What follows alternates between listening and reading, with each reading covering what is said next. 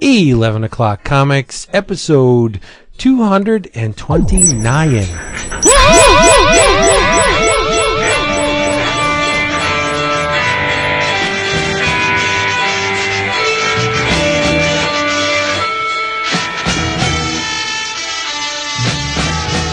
annoying enough. I had to say nine.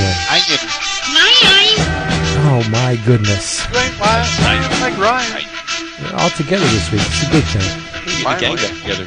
Yeah, man. Dude, I woke up this morning and I was like, today just feels like one of those days where I didn't want to just talk to you guys via Skype. Like, today, it was weird. It was kind of like Come over, dude. It was like a convention type day. I needed to see you guys. I didn't want Oh my goodness. Yeah, no, it was weird. It was weird. And, and then It had some great football. That's true. Get that Kickstarter going. Dude, I'm amazed at how many people hate on Kickstarter. No, it's not right. Kickstarter is amazing.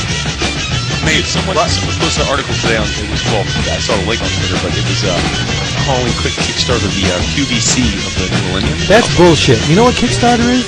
Kickstarter is the diamond of the new millennium because diamond's going away. How could you not see it? It's like every publisher in the world that kicks out physical copies of books, they didn't really understand what happened when the internet hit. It's like, oh yeah, whatever, we'll weather this. You're not going to weather it. It's not going to happen. Let's think about the economics for a second. So the Kickstarter Leaving Megalopolis by Gail Simone and Jim Califor. So they're roughly around $100,000 raised already. Yeah. Like think about that. Like they raised $100,000 and they're probably going to be just based in probably another. We'll probably get to 150 probably by the end, just based on the current trajectory. So they're gonna raise more money to put out their own book, and then hopefully, obviously, with that much money, keep some profits. Then they probably make from comics in a year working for. That's what I'm saying. What's preferable? Taking it to a publisher and maybe getting it printed, maybe not getting it printed. But if you do get it printed, you're giving a sizable portion of your profits to the people who are just printing and distributing your thing. So Ryan Brown has been shopping his stuff for years with God Hates Astronauts and Blast Furnace. You know what? Doing a Kickstarter. He is publishing Blast Furnace now, and that Kickstarter is doing well, and he's actually gone from he met his goal and now he's doing stretch goals. Yep. And dude, exactly. And I mean, and I'm dying for like Jim Rugg to do something on Kickstarter. Yeah. Well, he doesn't have to yet. But it's not about have to. It's not about have to. It's about Gail Simone and Jamal Idle and Jim Califor don't need to either. But I can't wait for Molly Danger. Can't wait, and I'm so excited. I'm so excited. What? No, he's laughing because he doesn't like Jim Califor. I do like him. Don't be spreading that shit around because I do like him. But what I'm saying is, do you give up a sizable portion of your income and rights to a character just to get it distributed by a big publisher, or you go to Kickstarter and reap all the rewards yourself? Duh. It's not even. There's no question. You go to Kickstarter, and I don't understand these guys hating on it. It's the format. The other day, there's lots of Kickstarters that don't get funded. I'm like, that's good. You want that. That's the shit from Diamond that doesn't sell. Gets funded. You want an environment where good stuff that has genuine interest gets funded. It's democratic. The cool thing about a Kickstarter is nothing gets funded that is not actually in demand. There's no missteps. I got to say, there's a lot of Kickstarters that I see, and I go, wow, that's really cool. And I watch them, and they don't get funded. Sure. And so it's maybe my taste sucks. I've packed close to 20 projects now, and I've never had one not funded. There's one.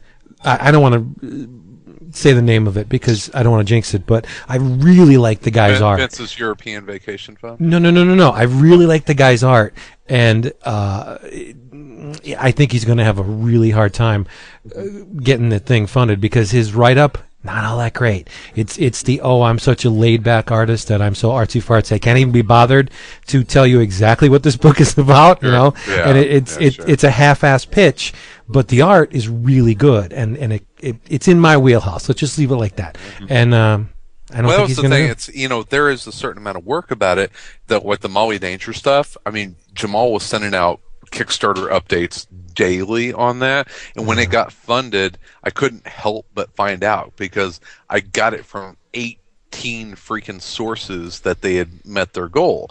And I was just like, oh, I was bordering on this is annoying to, oh, wow, they just covered their bases. And if you had contributed to this in any way, they want you to know. Yeah. So, it also is? It's also about first impressions. When you click on that, the image of the Kickstarter and the page that you see when it comes up, you get the video and then the pitch. If you have one chance to convince these people that your Kickstarter is worthwhile, look at what the Creature Box guys did. That was the slickest ass promotion I have ever seen on Kickstarter. You're right. Everything was designed to the teeth. Every tier had its own little graphic with its own little pitch with beautiful typography, and bam, I was like, this is really nice. And then you go to some and it's just a paragraph and there's really nothing else to accompany it. So there's no wonder why some of the stuff doesn't get funded. It makes me feel bad though, because I think some of them are really worthwhile. It's just that you can tell that the people aren't putting the effort into it, and so you reap what you sow, right? Well, look, someone on the forums is doing a campaign, right? And they're a listener, I should say, and then they just joins the forums to talk about it. Yes. And and I wasn't the only one, but I was honest with him on the forum because I said, listen, since I wouldn't have just gone out and said this to the guy if I didn't know him, but he came on the forum and say, hey, here's my project. So I said, listen, I like what I see, but it's not something that I would generally back because your incentives are not attractive enough. He was trying to, I think, like he's putting out a single issue, right? They're trying to fund a single issue of like a 4 or 6 issue series. And, I thought that for what they were asking, it's just not worth it. Like, why would I pay $10 to get a 22-page issue? For a $3 comic. Yeah, but other people chimed in, and to their credit, they heard the criticism, and they vastly changed their tiers. So now it's much better. I didn't know you can do that. Sure, yeah, you can do it. I think he had to like mark the ones that were already there, like sold out or something. Like there may be certain things you can't change once you've initiated a project, but you can modify it because obviously they're including stretch goals and things like that. So you can make changes, but yeah, once it's officially laid down, I guess you'd have to mark. Stretch goals are awesome. That Creature Box thing, they just kept throwing stuff at that. I think like the next stretch goal for like I Draw Comics is just going to be follow Brian Stegman around for 24 hours. And dude, talk about two guys that fell into a pot of gold. Seriously, it's a smart idea. They didn't fall into it. It's a smart idea. I'm tempted to buy 2 just to keep one good, but that's that collector mentality. I don't think Ryan will love you any more than he already does, David. So. Yeah. I know, right? Imagine if Chris Somney did it. Anyway. What if Chris Somney called this book "I Draw David"? Oh my God! By the way, who in the hell are you 3 people? Hey, everybody! It's 11 o'clock comics, and here's my boy. What's up? Okay, get the charger. 11 o'clock comics, and I'm Vince B. Yes, you are, and I'm Vince B. Jr. Give me a dap. Boom! Get going. Dude, I know I'm Chris Niesman. Yeah, you are. I am. I'm David Price. Oh yeah, and fresh from my pod, I'm John Prophet. Oh, dude, are we gonna double team that? Oh, you know it, like I'm like an Eiffel Tower up in here. You are. We can't spill any of the beans because I think it's very important to experience that 3rd issue unblemished. They can't go in, and you can't know anything about that 3rd issue. Well, then how am I right? How can we double team it then? We can double team it. You can talk about stuff without being real specific. No, you're not John Prophet. You are Jason Wood, everybody. Back in the again. house. And guess what? As usual, we're sponsored by Discount Comic Book Service. And you know what's up this month? Check this out. You can get from writer Mike Richardson. Already, you know what company this is coming out of, right? Mm-hmm. The Dark Horse. Written by Mike Richardson, art and cover by the great Stan Sakai. It's the first issue of a 5-issue miniseries called 47 Ronin. Yes. Cover price $3.99. Your price $1.99. Do the math. Cut in half. From DC, Batwoman, the hardcover volume 2, To Drown the World, written by J.H. Williams, Hayden Blackman, art by Amy Reeder, and various. Cover price $22.99. Your price, $11.49. Again, half price. This one really surprised me. I didn't, came out of nowhere actually, from a company called Azurn Publishing, AAZURN Publishing. It's the Indie Comics Horror #1. 48 pages for, let's see, $4.75, but it's 45% off. You're going to get it for $2.61. The cover by Tim Tyler is very reminiscent of Von Bodie's Space Jockey cover to Creepy 64. Whoa. Yeah, and not stylistically, just the way the damn thing looks. If you took Von Bodie's Space Jockey and said, update this for the new millennium, that's so if it was like, if you took Von Bodie's cover and put it on the Covered blog, this would be that. Different interpretation of the same. Nice. Yeah, it's very, very, very close. So it's 48 pages written by Rob Anderson. Various Tim Tyler did the cover. There's a lot of people involved in this. It looks really good. And from IDW, and lately we should just call this 11 o'clock IDW Comics because they've been putting out a lot of great stuff. From writer Dwayne Swierczynski. There we go. Very yes. Nice. Nicely done, Vince. Thank you. Art by Nelson Daniel and Paul Gulacy. It's Judge Dredd. Judge Dredd #1. Come on, you got to give it a shot. It's Dredd. $3.99 cover price as the typical IDW cover price. You can get it for $1.99, half price. DCBService.com. Dudes, go there. And if you're a first-time customer, David, what's the code that will net them an additional 8% off their already hugely discounted order? Why, it's nothing more than EOC8. EOC8 will get you an extra 8. Just go there. You'll be surprised at how cheaply you can get your books. DCBService.com. Amazing. There you go. Are we all drinking? We are. You know it. Well, Vince, why don't you lead us off on our drink roll call for Good, this I fine can evening. do that because I'm drinking the same thing I'm always drinking. Yingling. My boy. I'm a creature of habit. Go back to the Sam Adams. I was happy about that. Well, me too, but yeah, that's gone. I drink that fast. Drink it fast. Yeah, I drink it because it's real good.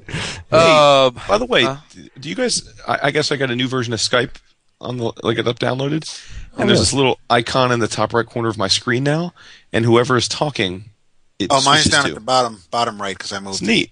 But yeah, we get that. I don't know if it's on the Mac version, Jason. I'm using not on the Mac Windows version. laptop right now. Yeah. Dab, you would appreciate this. Speaking of, you see Nokia unveiled their Windows 8 based line of smartphones today, and the stock was down 13% afterwards. Oh my God, it was better off before the announcement. Oh my God, dude! No, I've never heard of a company unveiling a whole new line of phones and then getting decimated. That's how much the world is an Apple world now. People are like, "Get the fuck out!" They're like, "No one's gonna buy this thing." They're like, the iPhone 5's coming out. They're like, "No one's gonna buy these." Oh, never mind that it's. I mean, yeah, it's Nokia. They had their day, and I'm sure they can still make good hardware. But it's Nokia competing with iPhones and people who make Android-based phones. But it's Nokia running Windows 8. Yeah, Ugh. rough, dude. It's just not a good I have not heard good things about Windows 8. Did it drive you to drink, David? Nice, Christopher. That was smooth. Let him go. Nice segue. Now that Jason told me about it, yes, I'm going to very quickly down my whiskey sour. Ooh. Hitting the whiskey sours again. Nice. Well, Jason, what is your Nokia-inspired beverage this evening? I think David's getting it from behind. That was decent at the time. You're confused, dude. I am drinking I'm old. Yingling Light Lager. Oh, really? Wow, we back on the regimen? No, not really. That's what was in the fridge. So Cool. I wish I could. Speaking of regimen, down 35. Wow, dude! Oh, Yep. Congrats, that's huge. That's not bad. A little bit more to go. When are you going to shave the front? You're so bad. He is bad. It's because I've been playing a lot of tennis, which is weird for me because I never thought I would like that sport. But yeah, I'm playing tennis like 3-4 times a week right now. It's great, and still watching what I eat. But the tennis just offsets what I'm drinking, which tonight I should be in rare form because on my way home I met a friend at the Revolution Brewing Tap Room and had a nice little sampler and a couple of their new for the season Mad Cow Milk Stout, which I am now drinking a full pint of right now. I've talked about Left Hand Milk Stout in the past. Is one of my absolute favorite stouts as we get into fall. And you know what? We're past Labor Day, so we're officially into heavier. That's why you're playing beer. tennis, right? So you can still wear white. Exactly. Yeah. Even though I wear all black in tennis because I'm badass. You're badass. Oh my god. No, actually I suck because I've only been playing for 5 weeks. So that's I do what I can. But this is a very black beer. If you are a fan of stouts, I like the stouts that are made with lactose. It's with the milk sugars, and that's what this is. And it's got a hefty 7.9% alcohol content. Oh, nicely done. That's good alcohol content. Oh yeah. So get me early tonight. Gotcha. Yeah, Revolution Brewing. If they're selling in your area, scoop it up. It is quickly becoming my favorite brewer in Chicago, and not because the brewery is like 6 blocks from my house. Yeah, actually it is. It's very convenient. It is too convenient. So why don't you go first then? So you're not all nasty and yeah. Why don't you go first? Oh, thanks, Vince. You the more you drink, you have a tendency to. Yeah, it's okay. Go. This is just as much as your show as it is ours. I read one thing this week, and I enjoyed it quite a bit. I've been a little skeptical, but whenever a series or a group of books comes out, and you see some really nice names attached to it, and not just that, case people that we've become acquaintances with over the years, and when DC had their Earth One come out, and people were pretty skeptical about it, and even started to pan it, and then it became one of their biggest sellers and a New York Times bestseller, and then all of a sudden Superman Earth One's the greatest comic book ever printed. It was not with a whole lot of surprise that Marvel was going to follow suit with something very similar. And, I think everyone, saw that pretty clearly as an answer to Earth One with Marvel's, season 1 graphic novel series. And I read, The Hulk season 1 this week. Jeez. Nice. Ooh. It's Fred Van Lente and Tom Fowler. And yes. So any sort of, trepidation I would have had as far as, this is just an answer to DC, which both companies just kind of paddle ball back and forth with stuff. Whatever works for one, you're going to see the other company come out with something very similar. And that's kind of how I was when I first heard about it. But then Fred Van Lente and Tom Fowler working on a Hulk book. Yeah. I don't care care what the original motivation for the project was. Those two guys know what they're doing, and Tom was actually in town in Chicago for a sci-fi convention this past weekend, and so I got to talk with him a little bit about it, and it definitely pushed me over the edge to check it out. I'd been tardy on it, and so I picked it up and read it over the last couple days. And if you're looking for an updated, very exciting and adventurous retelling of the Hulk origin, where it kind of distills 40 years of Hulk mythos into a new retelling of the origin, this is it. Now when you say updated, yep, do you mean that it takes place present day? Yeah. Now, how old is Banner? Banner appears to be probably in his early 30s. Oh, okay. So that's good. I don't want him to be like, Peter Parker's he's not a age when he's. Good. And I would imagine, considering we've had the Gamma Bomb from the original Lee and Kirby run, we had the we had Bill Bixby hooked up in that chair that Edward Norton borrowed.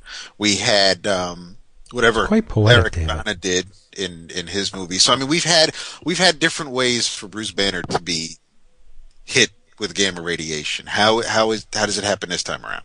This is a gamma bomb, which they call the Little Green Man, I think is what they actually. Oh, that's cool.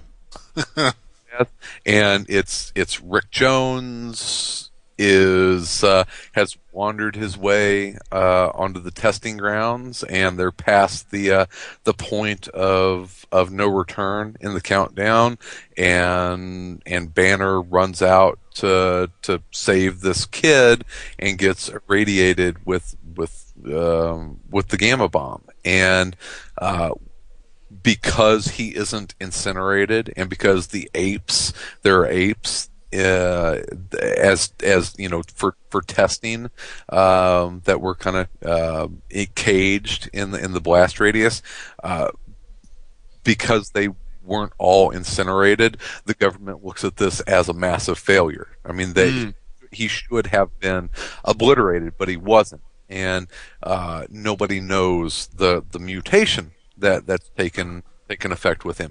Now, where this origin differs from the original Hulk origin, and where it does wrap in a lot of past history, it is a true mutation. And the reason that Banner is the Hulk is because there was already an existing mutation to his gene sequence. Oh, that's cool.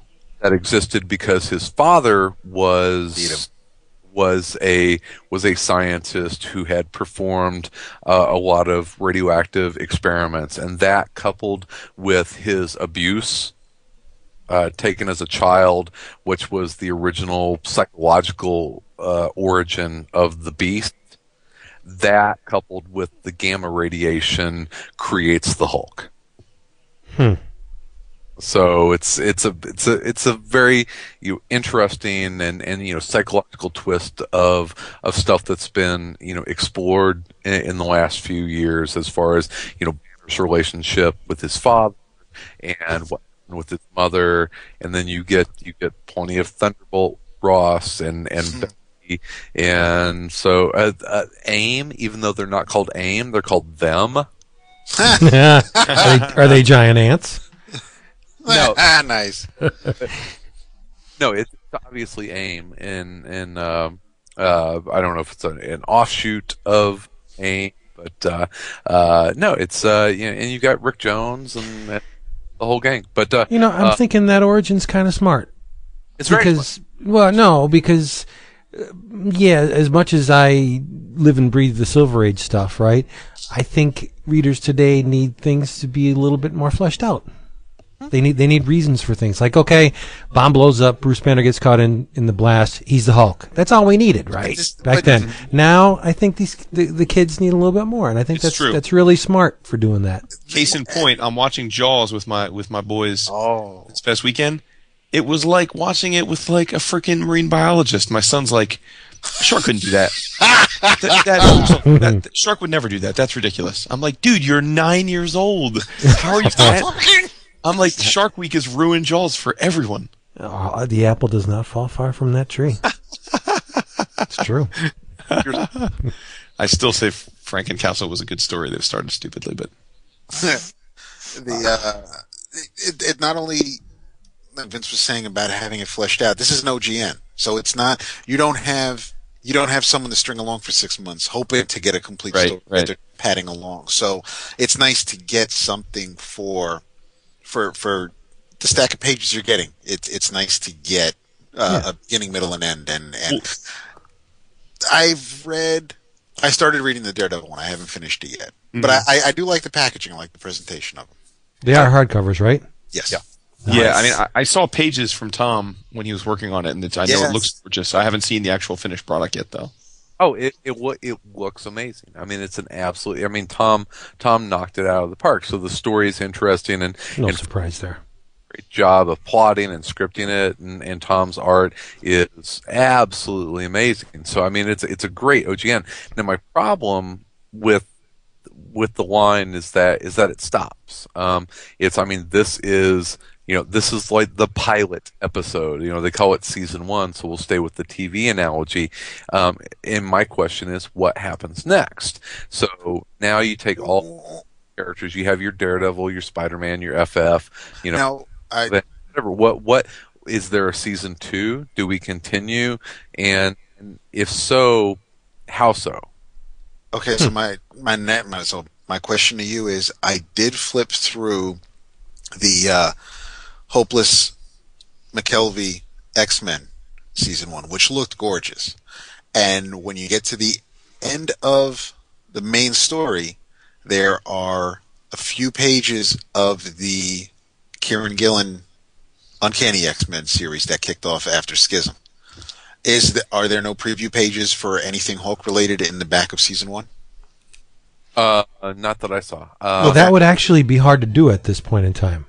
Well, right. That's true too. Because but see, that's like what Quesada used to do when the first issue of the events book came out, whether it was Secret Invasion or Civil War or whatever. You'd get to that last page, and he would be able to pimp other trades of these characters in these other books, Man Without Fear, or Essentials. Right. So they could give you a page of, if you like this story, you may also like. Granted, it will be a different Hulk than the version you just read. Right, but what I mean is, Red Hulk is ending. Red Hulk ended. Red Hulk is ending. You have the Wade U book coming out. You have the Aaron Incredible Hulk that's ending soonish, which is probably going to be made in your travels tonight. But it's crazy new Marvel Now Incredible Hulk, where he's got like Cyberonics, Indestructible Hulk with Mark Waid and Neal Yu, which looks pretty cool. It's got a very nice European feel to it. But the timing for the Hulk book is somewhat better than the ones from before,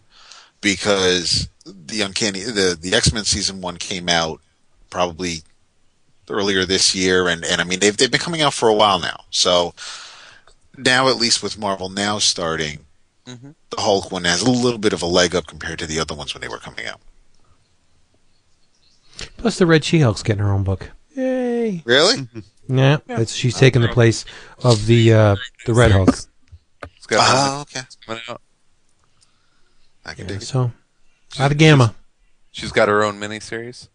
I think it's an ongoing. She's got her own miniseries. Oh, I get it.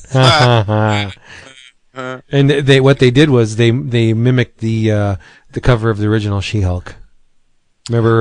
Really? Yeah. Cover? Not the first run She-Hulk, the Byrne. Oh, the Byrne with stuff. It's pretty cool. All right. That he homaged himself. Dude, I was saying that this past month's previews, at least for me, was one of the lightest orders ever. But this previews I just got, it's massive. It was hefty for me as well. Dude, the artist edition, the Mad magazine, forget it, dude. Yeah, I didn't order all over it. I know. X-Force Omnibus, all over it. I had to actually cut stuff because there was my kids kind of guilted me into order. There was a Legend of Zelda book out of Dark Horse that was like $38, but our fine sponsor had it for $20 and change, which was good. But still, adding $20 to my order, so I sacrificed a couple. Like you care about $20? Hey, you know what I mean? I sacrificed a few of my titles to get them the sure you did. The Zelda thing. By the way, I see Guido Guidi's doing the Transformer stuff. Yeah. That might get me to trying it again. Damn, best name in comics, Guido Guidi. Guido. Your parents had imagination. Yeah. All right, so what else do we got? Christopher still here? Yeah. Let's let David go. How about that? Oh, yeah. Really? Yes. Why not?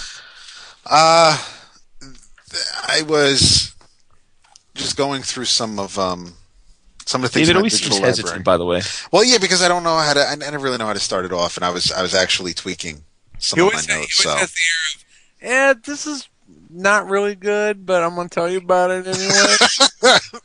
Well, see, if I mention, never mind. See?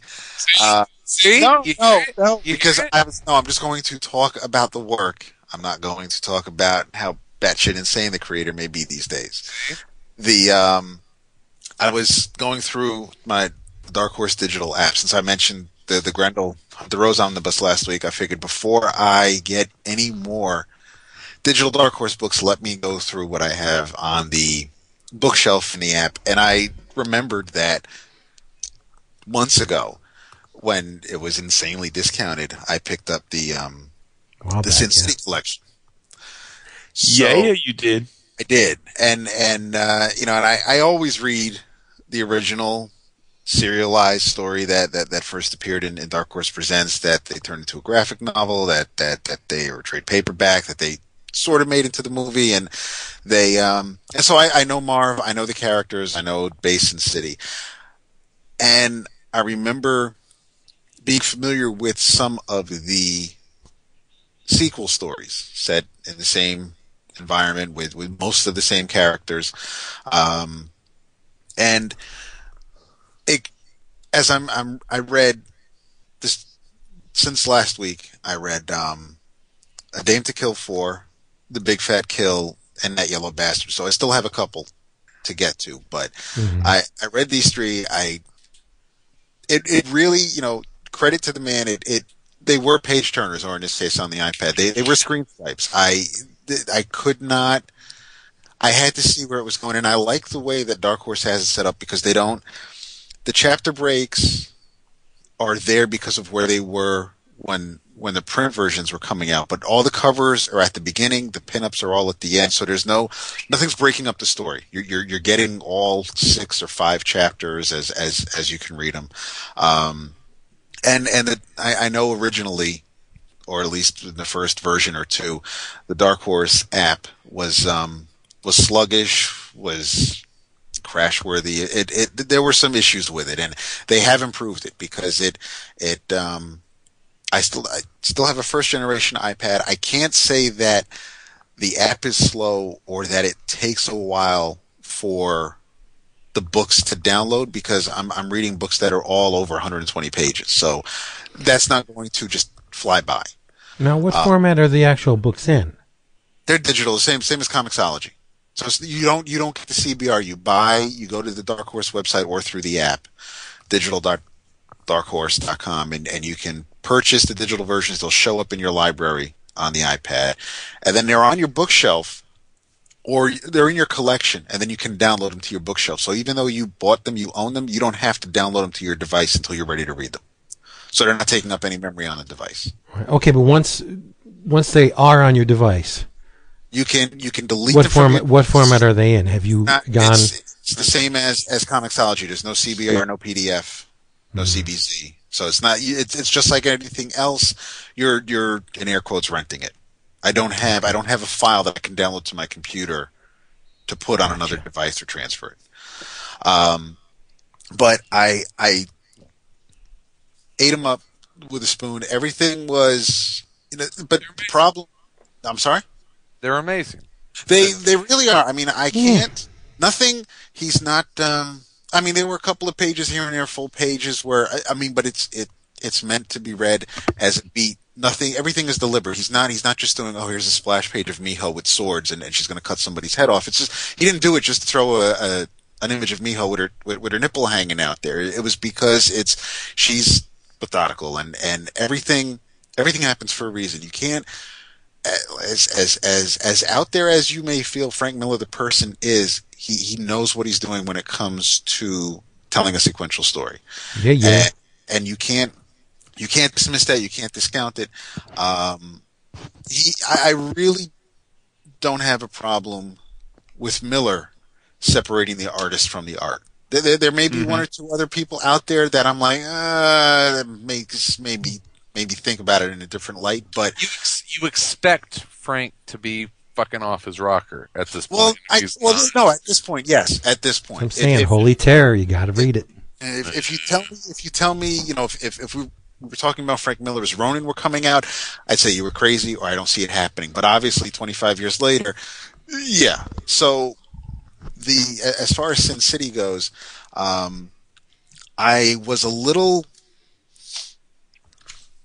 There were times where, as I'm reading it, and this was my main problem with the movie, but there are times as I'm reading these stories, I don't know if I'm recalling this because I read the story before or if I remember seeing it in the movie. And that's my main problem with the movie. The movie was basically just the comic book come to life. There was no adaptation. There was no modifying it. It was just straight from the page, moving pictures. And you can even go back in the DVDs and play it story by story. Which is cool. Yeah, and again, and that first Sin City story, there's a small digest-sized version in the DVD set I bought. So I mean, I have the first story multiple times, but as much as I've read that first story and I know Marv and I know the type of character he is, I've grown to, I guess, appreciate or enjoy the other characters in Sin City. I do enjoy Dwight. I remember now. I remember Hartigan, and he was played by Bruce Willis in the movie. Mm-hmm. And I remember Hartigan from the movie. I don't really remember so much that yellow bastard. I remember Hartigan in jail, and it as I see her name is Nancy.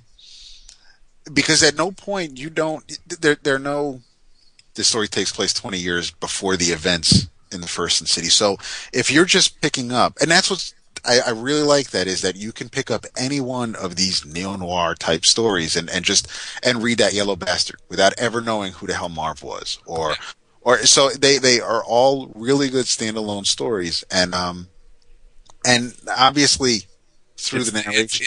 It's Sin City. It's the setting is the star as much as the characters are, and that's something that Ed Brubaker, I think, picked up and expanded on with Criminal, is that you have this world and characters will overlap and you will see them. Right. And there's a bar in Sin City where Marv can be seen in the background in the Yellow Bastard, and they picked that up in the movie. And so it's really it's as much about the world that Miller is creating as much as any individual story. But then you go and you look at each story, and there are these rich and memorable characters. You look at Hartigan, you look at Marv, and you look at Nancy, and it goes on down the line. All of them that, because they are through this bizarre Frank Miller neo-noir spyglass, they're these basic archetypes that he is kind of mutated, and so they become. I mean, Marv is, at this point, I think Marv is an iconic comic book character. Yeah. Sure. I mean, sure, he'd be the character that, if Art Adams is doing a cover of and showing a bunch of characters in the background as Superman's flying away, he could draw a Thing, and he could draw Marv, and he could draw a couple other characters just hidden, all small. But Marv is up there now, I would think, with just those mainstream type characters. You recognize them, and again, I think Mickey Rourke did a great job playing the character. It didn't take much to bring that to life, but he did play Marv really well. And it's interesting reading them as they were published, not so much chronologically, because otherwise I should have started with that Yellow Bastard, because it obviously takes place with Nancy as an 11-year-old girl, but I mean, you get characters that make an appearance again, like Manute, like Rourke, and I think so far, without reading the last couple, Family Values and Booze, Broads, and Bullets, I think the Hell and Back I still have, but it starts to go off the rails with Hell and Back. Okay, I would agree. It's in a whole hell of a lot. I think he put that whole hallucination sequence in there just to draw fucked up shit. Mm-hmm. That was just his. I'm just gonna. You know what I mean. By the way, the movie has nothing on the comics save for one thing. Carla. Yes, there you go. My Lord. I knew that was coming. Oh, and if you're gonna get Jessica Alba to play Nancy, come on, unveil. That pissed me off a lot, because now apparently the sequel or the follow-up movie is coming out, and she's reprising the role as Nancy. And again, so you're gonna have her come back, and again, she's still not. I understand. She will if I ask her to. Well, yeah, just knock her over the head. But it's that. And I'm not saying I would trample over Jessica Alba's limp, dead body to have a moment with Carla Gugino. Yes, I agree with you there. Absolutely. How about both of them? Hey, well, why play favorites? Well, we can't all be like you, Vince. Oh, yes. I do like how that yellow bastard does kind of.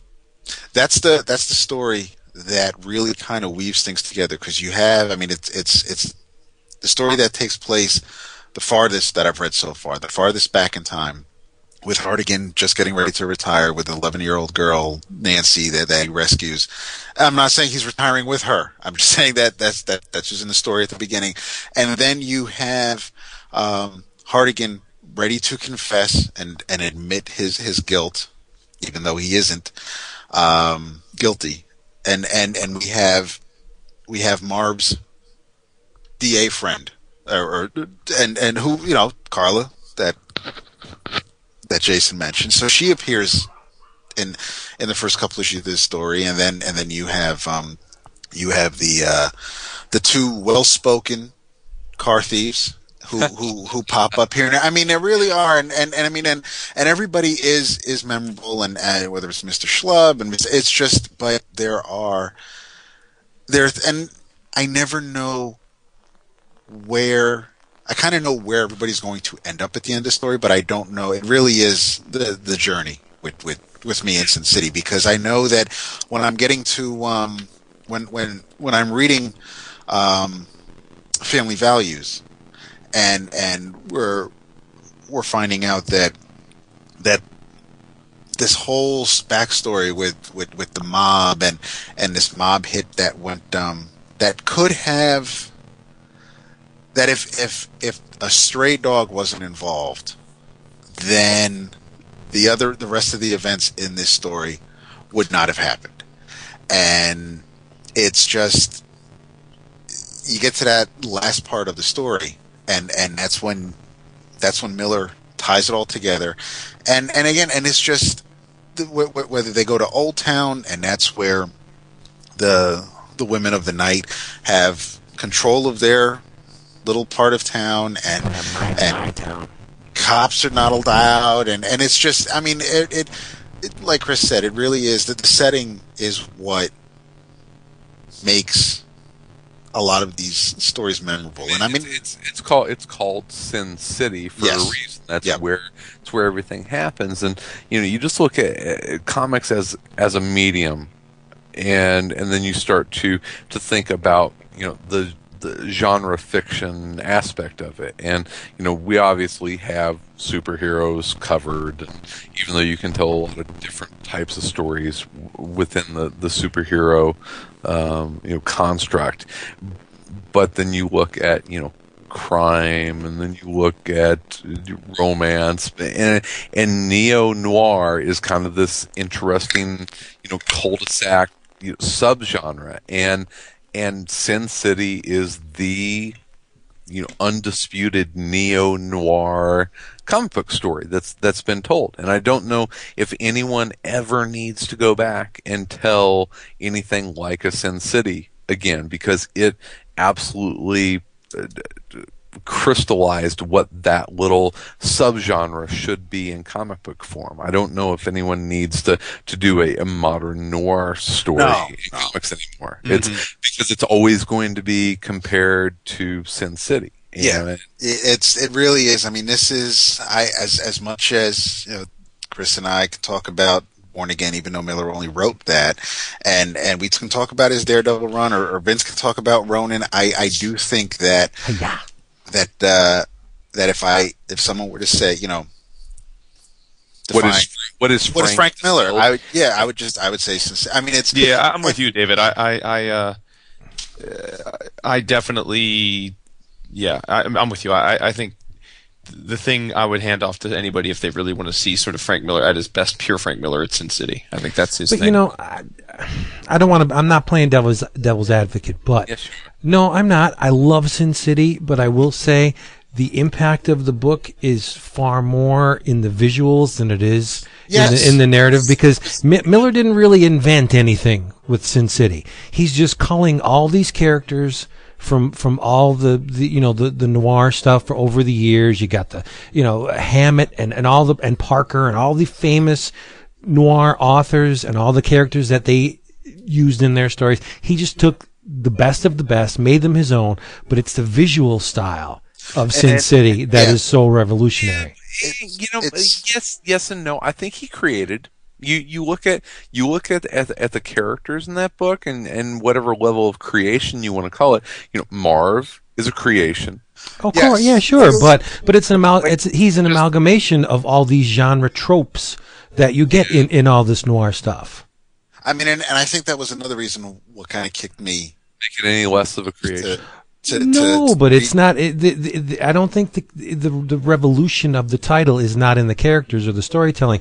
Visually, Sin City looks like nothing that came before. No, it's with the exception. All right, yeah, Steranko did a lot of that chiaroscuro stuff back in the 60s. I'll give him that. But Miller kicked everybody in the ass with Sin City. You go from drawing in a certain style with Daredevil, and then you put out Sin City. What is this even the same goddamn guy? The germ was there in the Daredevil stuff, but Sin City was like a wake-up call. Look, I can do this too. It's like having a style that is a certain level of accomplishment, like Daredevil. You can look at his Daredevil and you say, this is really accomplished, right? And then you look at Sin City, it's like, this is accomplished as well, but it's in a total different vein.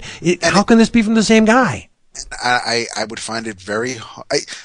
When I look at, and I'm not saying nobody could, but I look at Sin City, and someone obviously knows the rules to break in order to visualize that type of story with just the black and the white, and you can just, and a lot of it just relies on, okay, a shadow is missing here, so obviously Dwight is walking around with a pipe in his hand. And it's just, you just let yourself go, and you just take for what isn't there. A lot of what, like Chris Samnee, like Chris's Captain America and Bucky commission he has. It's like, it's just straight up black and white, and you can see like the motorcycle tire or the seat, things that are missing because Chris didn't draw that. Yeah. Well, you go back to the well.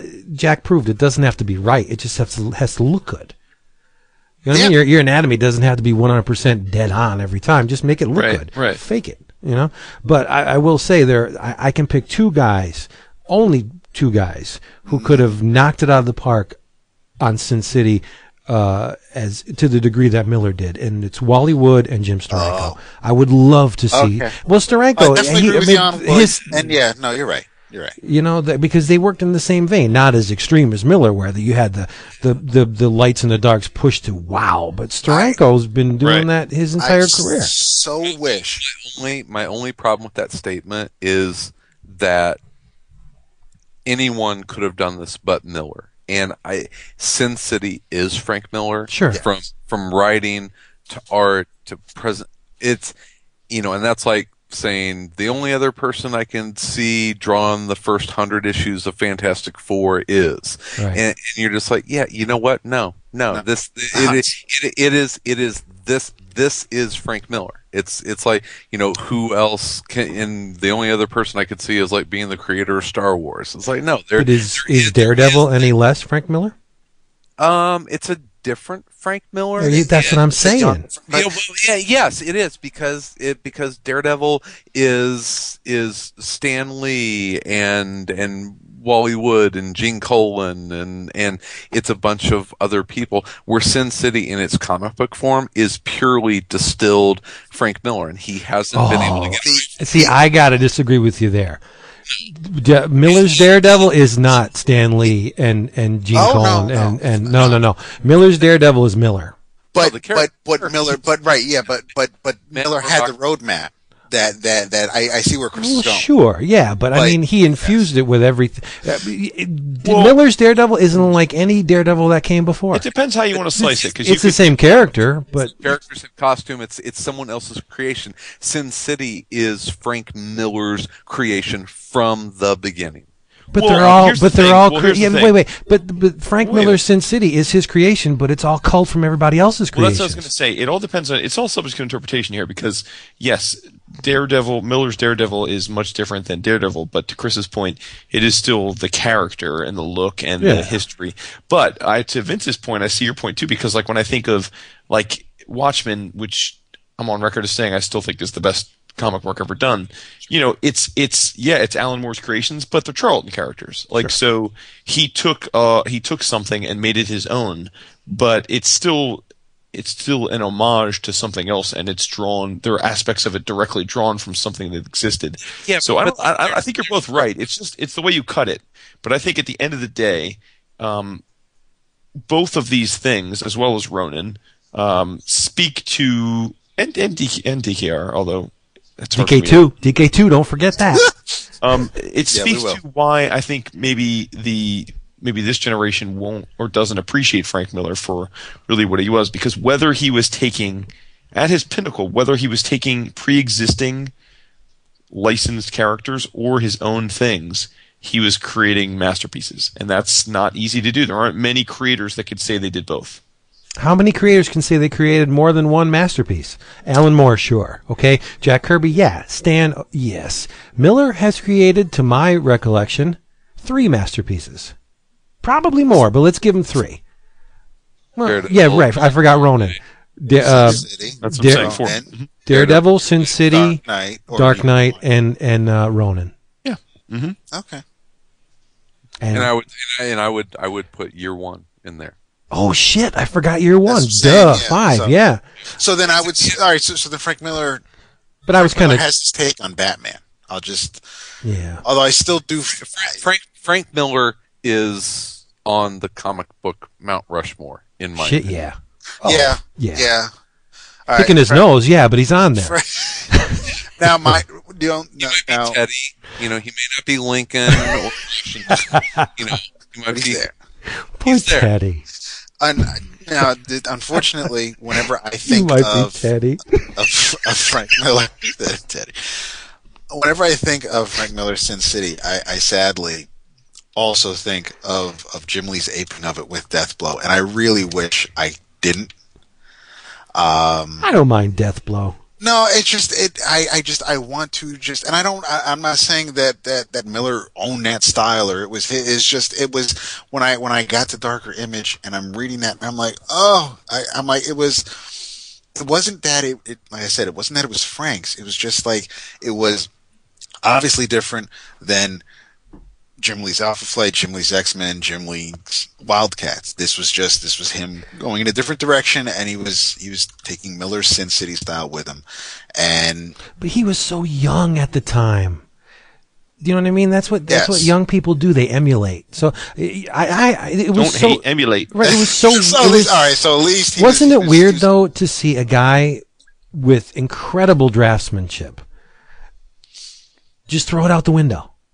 In favor of something that basically hid all the line work.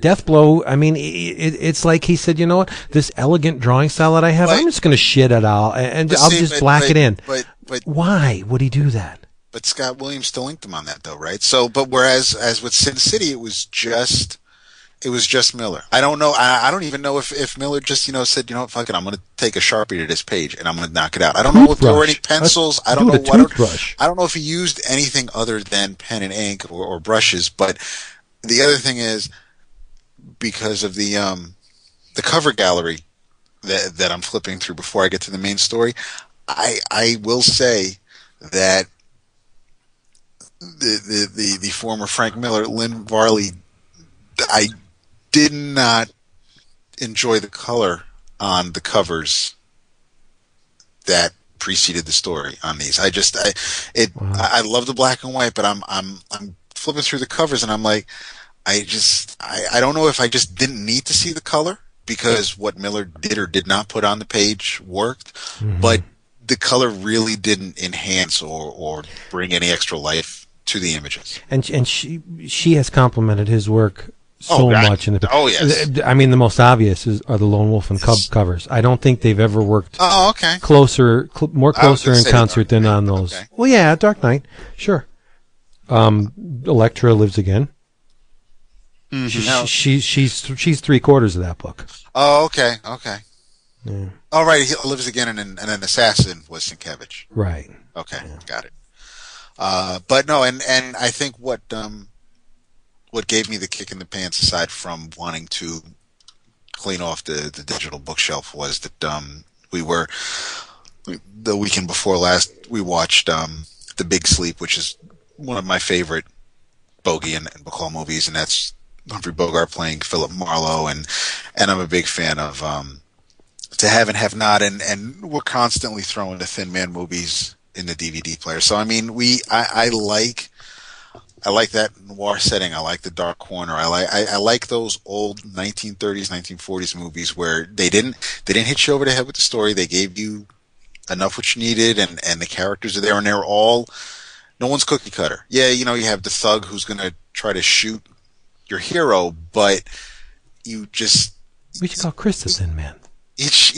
Now we can. Seriously. Each one of them just is unique, has their own voice, and so I do agree with you, Vince. There is definitely I feel that Miller was referencing those great stories from ages of, because when in the 90s, when Sin City's coming out, I didn't give two shits about whatever was going to be Turner Classic Movies or those old 1930s and 40s Warner Brothers movies. I didn't they didn't register in my young stupid mind. So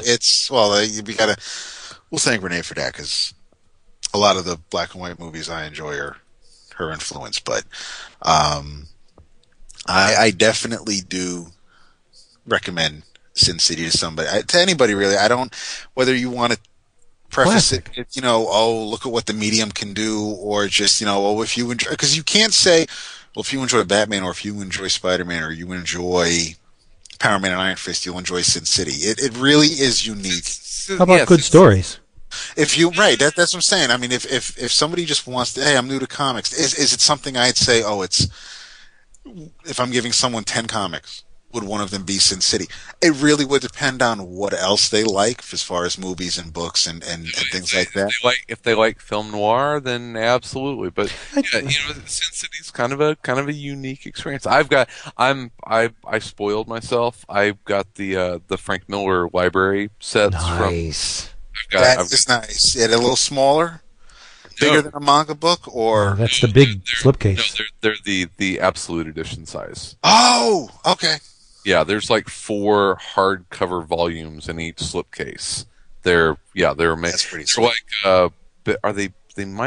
They're either about the same size as the Hellboy artist or the Hellboy library editions. That sounds right. Yeah. Yeah, they're about that size. You can't get those anymore. No, you can't. You will occasionally see the volume 2 set at conventions and available on one, but the volume 1 set, no, I had to freaking hunt for that. It had gone out of print. So yeah, I've got all of the stuff from the first movie is in that first volume. So I've got all that like archival library edition oversized hardcovers. They're freaking, and that for me, that is the way to read it. I can see reading it digitally, but yeah, big and bold.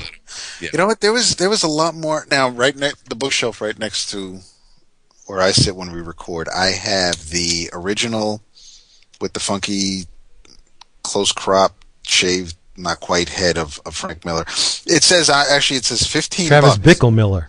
It really is, but it doesn't even have a dollar sign. It says $15 US, $18 Canada, but it's the first edition paperback of Sin City. Says first edition, 1992. Dedication says this one's for Lynn, but I'm flipping through it and I can see. I know there's a lot more. Whether it's the brick in the wall, or even the wrinkles in the coat, or even the wrinkles on someone's face. There's a lot more detail in the first Sin City story than there are in the later stories. I agree with you.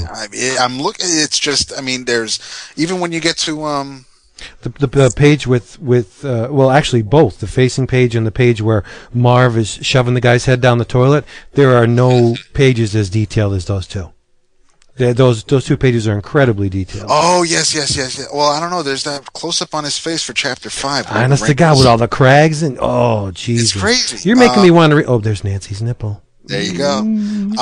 Cut glass with those nipples. It's when you get to Elijah Wood's Claw Boy. You never. I don't know of anybody who had as much. Kevin. Yeah, there's Damn, you know the part at the end when he's in the chair. You can see Frank Miller's thumbprints on his forehead. How that's what he used to shade Marv. You can see his friggin' thumbprints. Oh, love it. Yes. You're making me want to read this again. Even in the paperback, you should read it again. And since you just mentioned the toilet bowl scene, and then the next scene is Marv playing Batman leaping off the fire escape. You have. I'm full of shit. There's a lot of detailed pages in this thing. Because in the page. Yeah, don't listen to me. Punching the dude in the head. Yeah. But you see how much the sound effects and the action where Marv is shoving a dude in the toilet, and then you have was it the Big Fat Kill when Dwight was pushing Shelley's abusive, in air quotes, boyfriend in the toilet. You didn't. It was black and white. There was nothing. You didn't need water rolling down the side. You didn't need any sound effects. You didn't need or any major sound effects. It wasn't.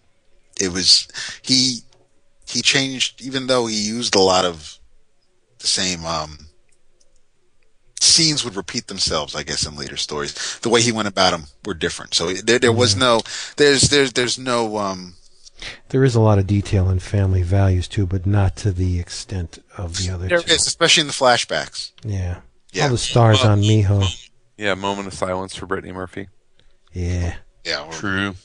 But it sucks. Yeah, it does. But David, I will say, when you get to Hell and Back, okay, kind of a sour like ending. It's just bittersweet, is what I wanted to say, because it's the last story, but it's not far from the best story. You know what I mean? And I'll just go back and reread. Yeah. Okay. Yeah. No, So Sin City, read any of them. Yeah, they're all good. It's like Star Wars. I say Sin City, and I mean that first story that they've labeled A Hard Goodbye, which Star Wars fans now know that A New Hope is what we should have been calling Episode 4. But you have A Dame to Kill For, which is great because when we first meet Dwight and he's the photographer, I'm reading this and I'm like, he doesn't look anything like. Well, of course he does. From the different, so it's, but, and you see as it progresses. Man. It's, Clive Owens, like, that doesn't look like you, but it's, there really isn't, I don't know if I have a favorite yet. I'll finish reading the last two and get back to you, but, I like Chris's comic Mount Rushmore idea, and I know that gets brought up every so often. I don't think we ever really talked about it, but I'd have to think about my 4. You like it 4? Can you extend Mount Rushmore, dude? Can you extend it? See, it's a fucking list. It's not. Give me your top 10. Okay, here's my 10, and then here's 5 honorary, and then if those 3 die, then I'm like, no, just play better. I'm gonna carve it out. Kirby, Miller, Moore. And who gets the 4th spot? Oh my God! You are surprising the shit out of me. What? Is he really? Yeah, because I thought the one you're leaving out would be the first one out of your mouth. Oh, of course Kirby's there. No, Stan. Seriously, you left Stan out. He doesn't need to put Stan on the mountain. Stan's I'll even looking down on the mountain. Stan is pissing on the mountain. There you go. There we go, bitch. On the 7th day, Stan rested. because he was too busy stealing the other 6. Is Eisner? Does Eisner have to go there? Yeah, of course. Ooh, Eisner. I don't know. I mean, honestly, I don't know. It's like Eisner. Yeah, but then again, I don't know. See, what about William Gaines? Nah. Because Bill Gaines really didn't make comics. But he brought joy to many. Yeah. Would you go with Harvey? I would go with Harvey over Gaines. I would go with Kurtzman over Bill Gaines, and so that's. About Karl Barks. No. What? Jason automatically. No. Come on, I'm talking there's 4 spots. There are people who you just be like, oh, I can't believe I forgot it. But, it's Stone, and once it's there, it's there. So I'd be curious to know what other people's 4 would be. I think this is a topic for the forum. Where can they find our damn forum, David? I think if you went to 1111o'clockcomics.com, or you could hit bullpenbulletinspodcast.com/forum. Either way, you get to the forum, sign in, as long as you're already a member. If you're not, if you're registering, I'll approve you depending on how I feel about your username, and then you'll be able to join in. No Mobius on the Mount Rushmore? Don't use numbers in your username. Yeah. Because that's a good way for you to never get approved to be on the forum. Unless it's like Big Dick 12, then you're like, yes. Or unless you're friends with Monster or someone else on the forum, and you're like, dude, my buddy registered back in November. When are you going to approve? Look, I was Wood 83 forever on everything. Yeah, you were. But see, we knew you, and that's the thing. We knew you from your emails and your other forums. So but yes, if you're new to the show and you're trying to sign in on the forum, if you've got SEO shoes in your email address, I had a couple of those with SEO in them. But seriously, will somebody please log in or sign up with Big Dick 12? Please, I just want somebody on our forum with Big Dick 12. For my email tomorrow. Do you put someone like Milt Kniff? Yes. Well, I don't know. And are we just talking comics? So we're not talking or Schultz. We can't do comic strips. It really is. Yeah, it gets crazy. Honestly, Windsor McKay needs to be on the mountain. It's if you're gonna get serious about it. So is it strips? Is it modern comics? Do we start this at the golden age? You're looking at the waters. You're looking at George Harriman. George Harriman.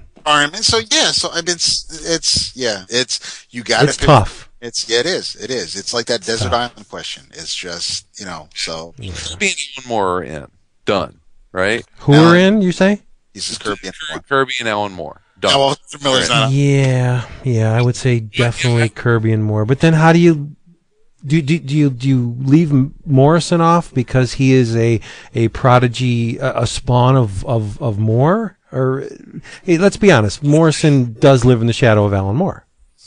Well, I think he does just because of the type of comics that he writes. He's no less of a writer when he's in the groove, but. Yeah, well, I think that what Morrison has working against him is that he's also a product of the late 80s and 90s. So I don't think that we have the extra decade to kind of stew on stuff like the Invisibles that we can with Swamp Thing and Watchmen and the other thing about Morrison. What is the one book that you say this Invisibles? Invisibles. Is it? I still have. You know what? I would debate. It could be Animal Man. No, not for me. No. What are you gonna say? We Three? No. The best book of the 2000s. Marvel Boy. No. What? All-Star Superman. Oh yeah. I think All-Star Superman is the best comic to be best mainstream comic of the last 10 years. Well, I think Morrison's All-Star Superman is his best superhero work. Yeah. But I think The Invisibles is his seminal work. If you've read his book, that's at the heart of what he's all about. That's him. He is King Mob. Yeah, that's him. That is Morrison. Is it his best work? I don't know. I need to read it. I haven't read it. You didn't ask. You know what? I thought you said what was his seminal work. I don't view that as his best necessarily. I'll be totally honest. I love Morrison. I worship at that altar, but there is a huge Andy Warhol component to Grant Morrison. Sure. A lot of Morrison's fame is because of those two names, Grant Morrison, and he works off that. He does. He's like Andy, you know. Andy, there was a point where Andy didn't have to paint. He would just sell the name, Andy Warhol. The name would sell itself. And there's a lot of Grant Morrison, a lot of that in Grant Morrison. And I'm excited about Morrison Con. And right. It's a cult of personality thing. Sure. But, yeah, and for a lot of those, certainly Modern Master, he has devotees and he is the guy. A master. Yeah, he is one of the great modern comic book creators and is in the pantheon of great iconic creators. I don't know, and this is all great debate stuff, and this is what I love about us talking is like, but what constitutes being on the Mount Rushmore, and say it's 4 or say it's 5. I think it's safe to say Morrison would be on Dave Faust's Mount Rushmore. Yeah, well, sure. And that's the thing.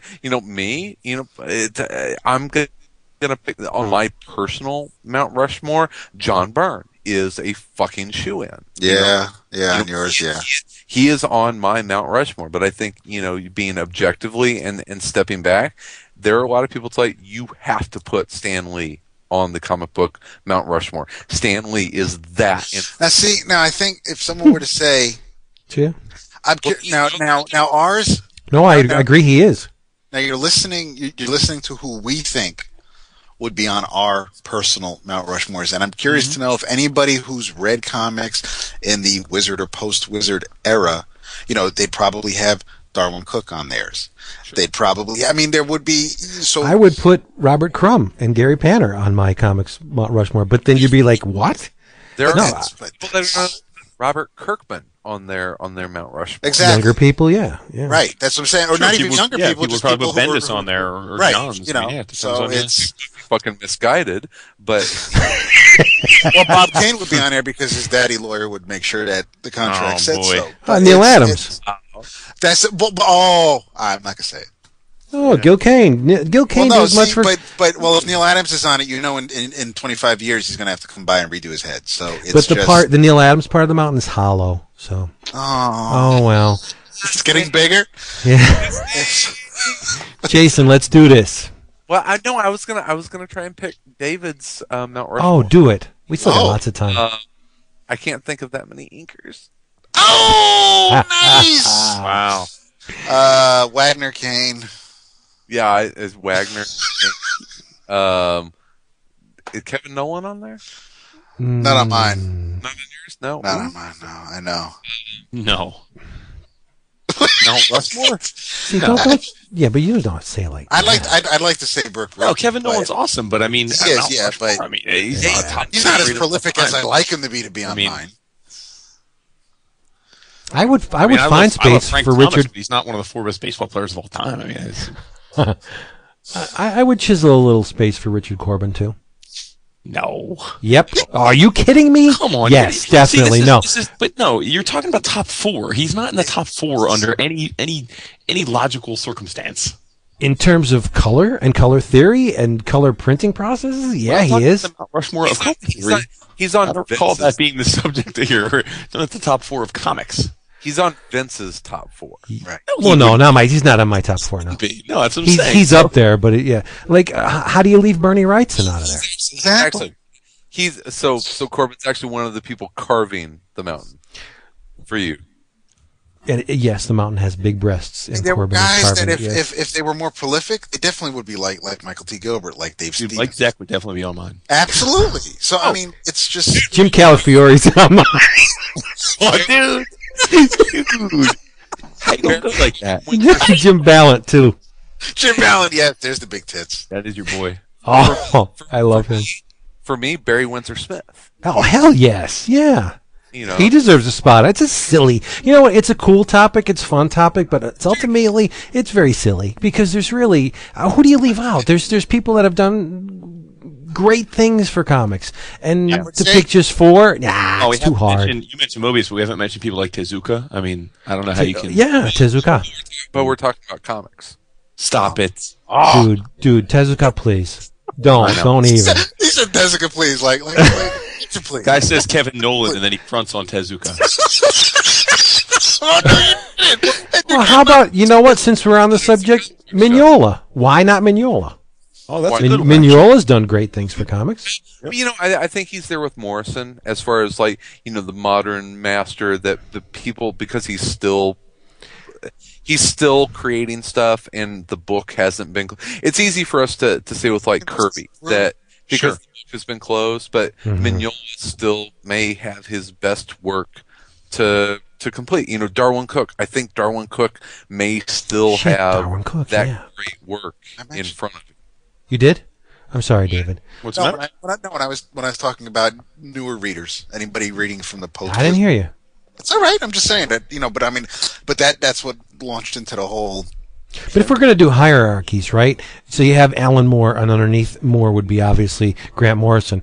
Under Frank Miller would be Mignola, because I think Mignola owes a lot to Frank Miller in terms of his style. John Byrne would disagree with you. That's okay. So Ted McKeever would disagree with me too. George Perez. Well, I mean, Mignola. I mean, there was the John Byrne Mignola relationship. I mean, fuck John Byrne. What he scripted the first Hellboy story, right? He did. Well, it was in their Next Men. Yeah. And Mignola and Mantlo wrote it and Jerry Taliak inked it. But I mean, when Mantlo and Mignola switched with Byrne to do Alpha Flight, and Byrne went to do Incredible Hulk. Mm-hmm. But the germ of Mignola's style was still there even way back on Alpha Flight. He wasn't pushing the strong blacks and whites, but the line was there. In Cosmic Odyssey. The angular. It was there. Yeah. How do I write this in the damn show notes? It's all over the place. All over the place. That's it. All over the place. A guy that doesn't get mentioned in, like, the pantheon, because I think he's part of that second generation of creators, and you look at his fingerprints, they are fucking all over the place, is Roy Thomas. Agreed. Yeah. Roy Thomas in like the history of comics, and not only that, is maybe, I mean, I would call him comics' greatest fan. But then again, that's a hierarchy thing. Do you got to put Roy Thomas under Stan Lee? Stan Lee groomed Roy Thomas. Roy Thomas was the second editor-in-chief at Marvel, but you look at how, I mean, a guy that Stan Lee never worked for DC, and Roy Thomas has worked for multiple companies and kind of been, and then maybe under Roy Thomas you have Mark Waid, because I mean now we're talking about the historians of the medium who also Englehart. Englehart, yeah. Well, look, I mean, what we're getting at, this is no different than any other, like, Hall of Fame debate. There's lots of people that I think we could come up with a pretty wide-ranging list where we generally agree belong in a Hall of Fame, if you will. But it's, when you start talking about the top one or the top two or three of all time, it's very much subjective. I'm disgusted in myself. We forgot one of the most obvious choices. Gene Colan. And my brother Zach is going to kill me. Ditko. Yeah. But to me, I can't. Such an odd case, because obviously his early stuff is without. I mean, the guy you created whatever Spider-Man, but then you have years of really prolific work that no one has read. But it doesn't erase the work. The work is still there. Yeah, but we're still talking about a consumable product that, at some point it's gotta be sold. Okay, but I'll be honest. The work that came after Amazing Spider-Man is all still in the Amazing Spider-Man template. Doctor Strange, no, that's its own little entity. I don't think he ever went back to that well, to the extreme that he did in those old stories. But Amazing Spider-Man begat almost everything Ditko did after. Even like the Mr. A stuff? Well, that's his stuff. Yeah, that's I even hesitate to call that. Well, there's 20 years of Ditko's self-published, at least 20 years of, and he's still doing it. Yeah, exactly. I mean, yeah, it's fucking crazy. It is crazy, but there's a magic in the craziness. And all this, I'll be honest with you, all the stories are exactly the same. Exactly. he keeps pushing that agenda that he has. Yeah, and they're all basically the same story, but there's an energy to them and an enthusiasm that you don't see in other stuff like mainstream stuff. They have possessed nowhere near the same amount of energy as a contemporary Ditko book, and the dude is almost like 90. Yeah, Hall of Fame. I don't know if he's on Mount Rushmore. Well, again, Art Adams. Be a sexy ass mountain. That's my issue with some of them. Yeah, Adams isn't prolific enough. The same thing with Steranko. He just didn't do right. enough. Yeah, but man, what the extant stuff for Steranko? Wow, what a contribution! Same thing with Dave Stevens. I mean, I just think their stuff was they weren't prolific enough. Frazetta. Yeah, Frazetta. Yes, Frazetta. I mean, Frazetta, I think, is arguably, in terms of like Kubert, artists, I mean, he's probably Joe? Prominent and respected than almost anyone you've mentioned. But yes, as a comic book illustrator, yeah. I think Kubert is probably the most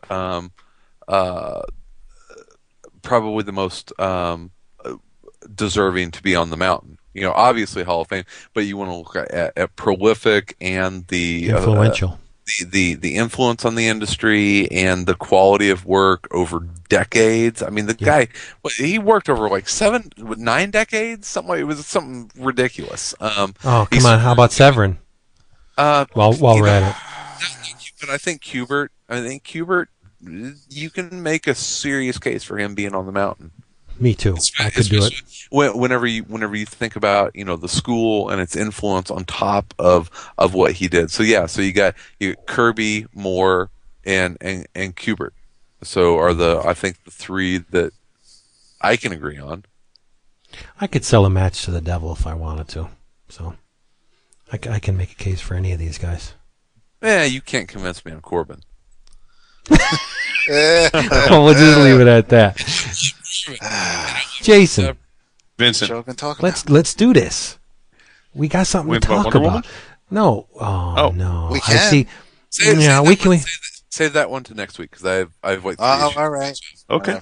Let me just check the time here. All right, we got time. I want to talk about a book that took me extremely by surprise. I did not expect the final product to be so artistically sound, based on what came before. Obviously, it's from Image Comics, written by Mr. Brandon Royal Boiler King City Graham, and it's drawn by a bunch of people: Simon Roy, Farel Dalrymple, Giannis Milonogiannis, and Mr. Graham himself. Yep. I'm talking about Prophet. Yes, Prophet. From the old Extreme days, a Rob Liefeld creation. And I think, I don't know if it was Rob or if he was nudged in the direction of Brandon Graham by somebody, or if it was just a meeting of the minds. But I think bringing in Brandon Graham was an extremely wise choice. Yeah, it's analogous to when X-Force became the Peter Milligan and Alred thing. It's just completely not what you expect. It's just... No, the guy elevates the character and the narrative far beyond the humble extreme origins. I mean, initially, and let's be honest, Liefeld's Prophet pandered to the lowest common denominator. At the time of its publication, it was all about the in-your-face. I mean, the very name of his studio, the Extreme, right?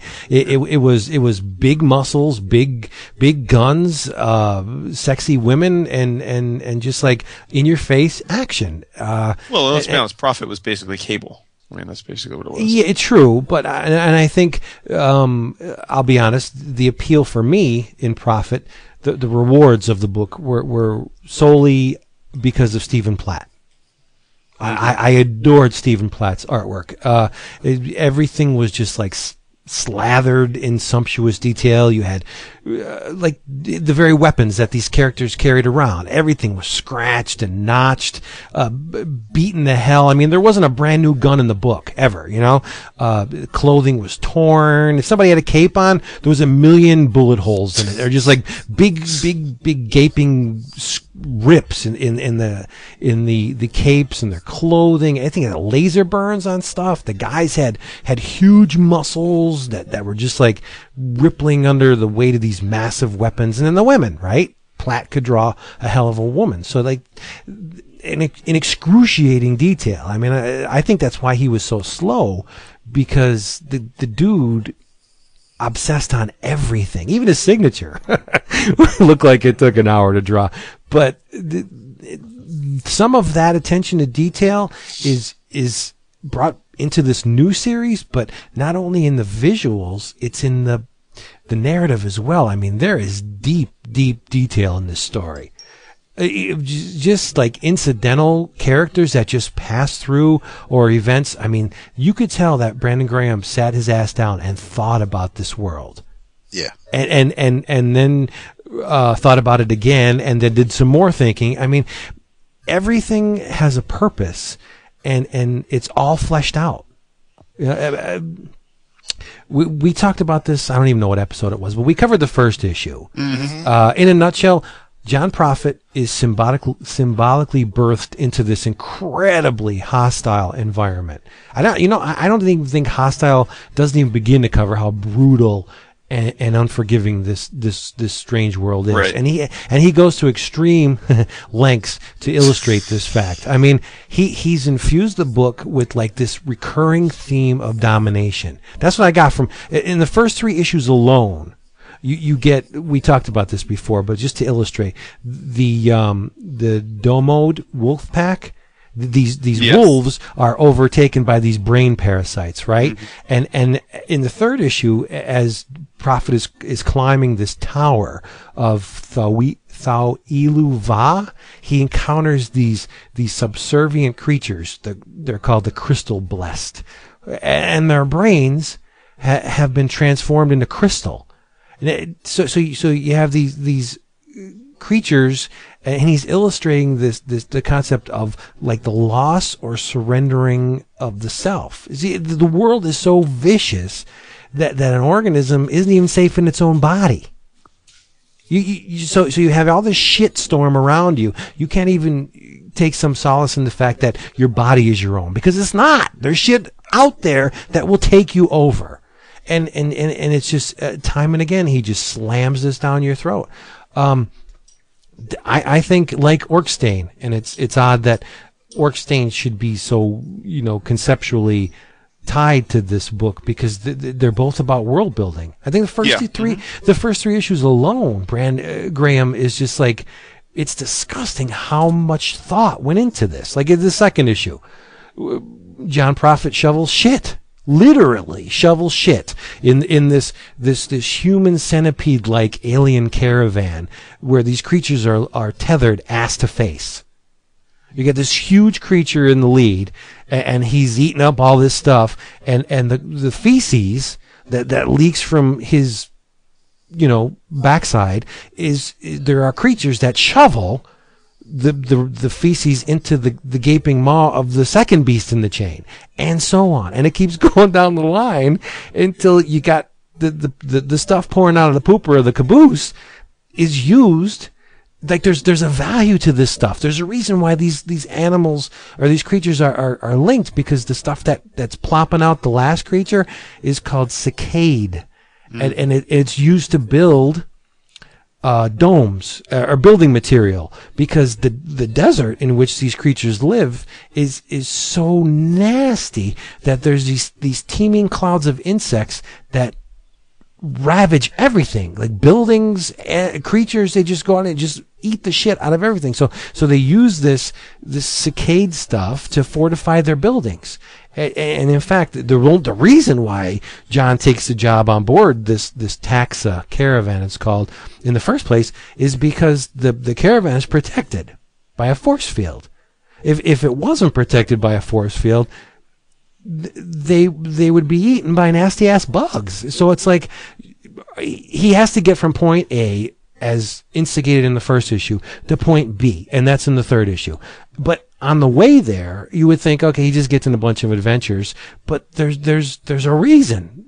Jason, I marveled as much in the little things in this story as I did the story like writ large. Well, I think that's the point, right? I think the details are what this book's all about to me. I mean, I'm not even sure 6 issues in that the overall story is all that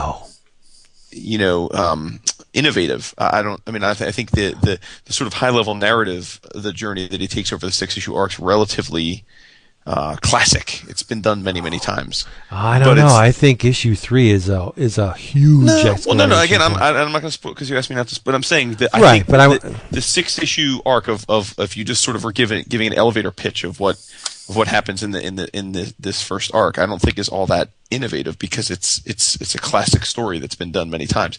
But it's all of the world building. It's all of the little details. It's that's what makes this different and distinct. I mean, and the thing that I love about it is because it really is alien. I mean, it's one thing to say, an alien world, and then and I'm a big Marvel fan, so I don't mean to use this as a bad example, but the Shi'ar are humans with feathers. The Skrulls are humans with lizard skin. You know what I mean? Like it's they're still humanoid, whereas every creature is unlike anything you've ever seen. Yeah, I mean, it's their mouths are in different places. You have crystalline creatures with legs. You have amorphous gelatinous things that act as symbiotes to provide him with life support. I mean, and also help him translate. You just have there's a part where he meets up with his handler, and she's this disgusting creature, and she makes him bang him, and then she goes to take her payment. She cuts open his insides and pulls out a little embryonic alien organ that they say was his payment to her, so that her race can start procreating again. I mean, these little things which are really not at all germane to the overall story, but but collectively make the story something special. But they are about this. Right, collectively they are important to the story, because they become the thumbprint of the overall narrative. I mean, you could say, okay, well, I won't spoil it, but there's a reason John Prophet exists. He has something to do. He does it, and it leads to something else, right? Yeah. But I mean, that's anybody could tell a story. It's the way in which the story is told that makes it unique, right? Yeah. The deadliness of this world, I was taken aback at how nasty it is. I mean, and Prophet fits right in. I mean, everything basically consumes everything else. It's eat or be eaten, yeah. Yeah, the second anything dies around something, it's eaten. I mean, Prophet's the same way. Anything that he finds, whether it be carrion or something he killed or something rotting or even his own body parts, he's willing to take it and eat it. And it doesn't matter if it's human or not. If it's human, he'll still eat it. He has the same perspective on food that you do. I know, right? Energy fuel factory. It has no... Yeah. But Prophet wouldn't even have made it out of the first issue if not for that edge granted to him by the Dole Mantle. Yeah. The Dole Mantle protects him. It regenerates him in times of bodily harm. So he has a more than slight edge. And I think if it wasn't for the Dole Mantle, he'd be he would be dead. There are a number of instances in this book where Prophet would not have survived. so he spit out into this savage world, and he's driven by this overpowering need to climb this tower of Thawilu Va and touch the God satellite. But why? The G period, right? O period, D period. Right, the God satellite.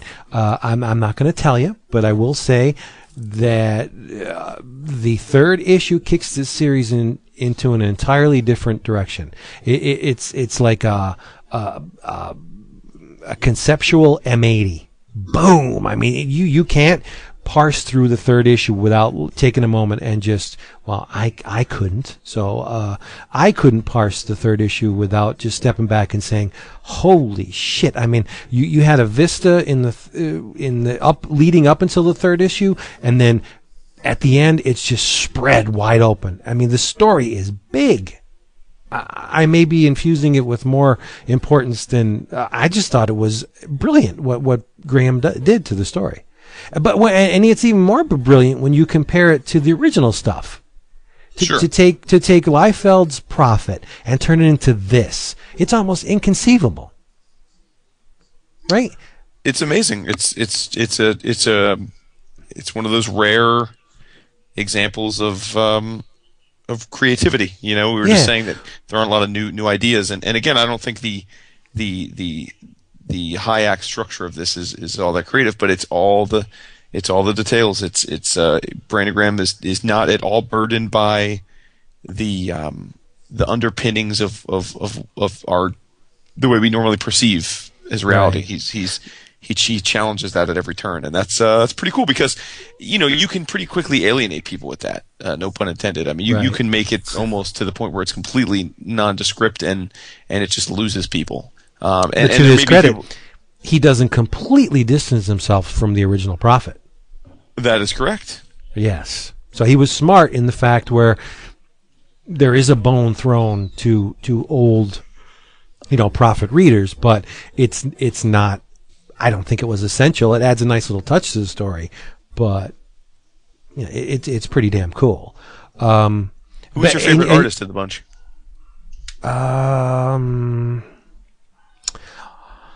I think this Milonogiannis. I think the issue 6, the artist for that was definitely my favorite. Okay. Yeah, I liked it all. I like Graham's art. I like Simon Roy's art. Farel's great. That's the thing. And I can't. The last 2 pages of Dalrymple's arc are just incredible. Oh my God! But you said that. Oh, go ahead. That you were talking about how this thing is infused with. Let's just call it a level of creation that wasn't in the original series. Lightning struck twice, because from what I hear, this glory that Joe Keating and Ross Campbell did, they and I'm waiting on the trade. I ordered that. It should be coming soon. That a lot of people say, so far removed from the original, but if you know Ross Campbell's stuff and Joe Keating's, I mean, it's aesthetically, it's super sound and beautiful to look at. And it's Glory, really. I mean, you remember the old Glory books? It was all TNA. It was tits for the sake of tits, and that worked back then. It was the 90s, but it's not the 90s anymore. And I'm so glad that these books are taken off. Who would have thunk? I don't know how Bloodshot is. Isn't that another one that they're doing? Well, Bloodshot. Yep. That looks to be more in the vein of the old stuff. I mean, it's not a sea change like Glory and Prophet. I haven't read it, so. Oh, you mean Bloodstrike? Bloodstrike, yeah. Did I say Bloodshot, Bloodstrike, Blood something. It's something. It's different, but you know what? I can't think of a currently published analog to Prophet. It's exceedingly unique. It really is. Oh, for sure. Yeah. And the other thing I liked about the arc is that the issue that Brandon Graham draws, although I love his style, I do think his style is quite distinctive from. I would say the other 3 are relatively similar in their aesthetic, at least in the way they chose to go about drawing this book. But Graham is very different. He's much more graphical, and I liked that he chose to draw the issue that really was. Not standalone, but involved a setting characters that were different from the rest. I mean, like, there were like those like kind of like robotic sort of hybrid creatures that were much more, I think, befitting of his more rounded and graphical style. So I appreciated that, because I think it would have been kind of his style drawing in the same setting that the other issues take place would have been, I think, in stark contrast to the others. So I really thought that was a smart choice on his part. It's almost like a cleverly planned interlude.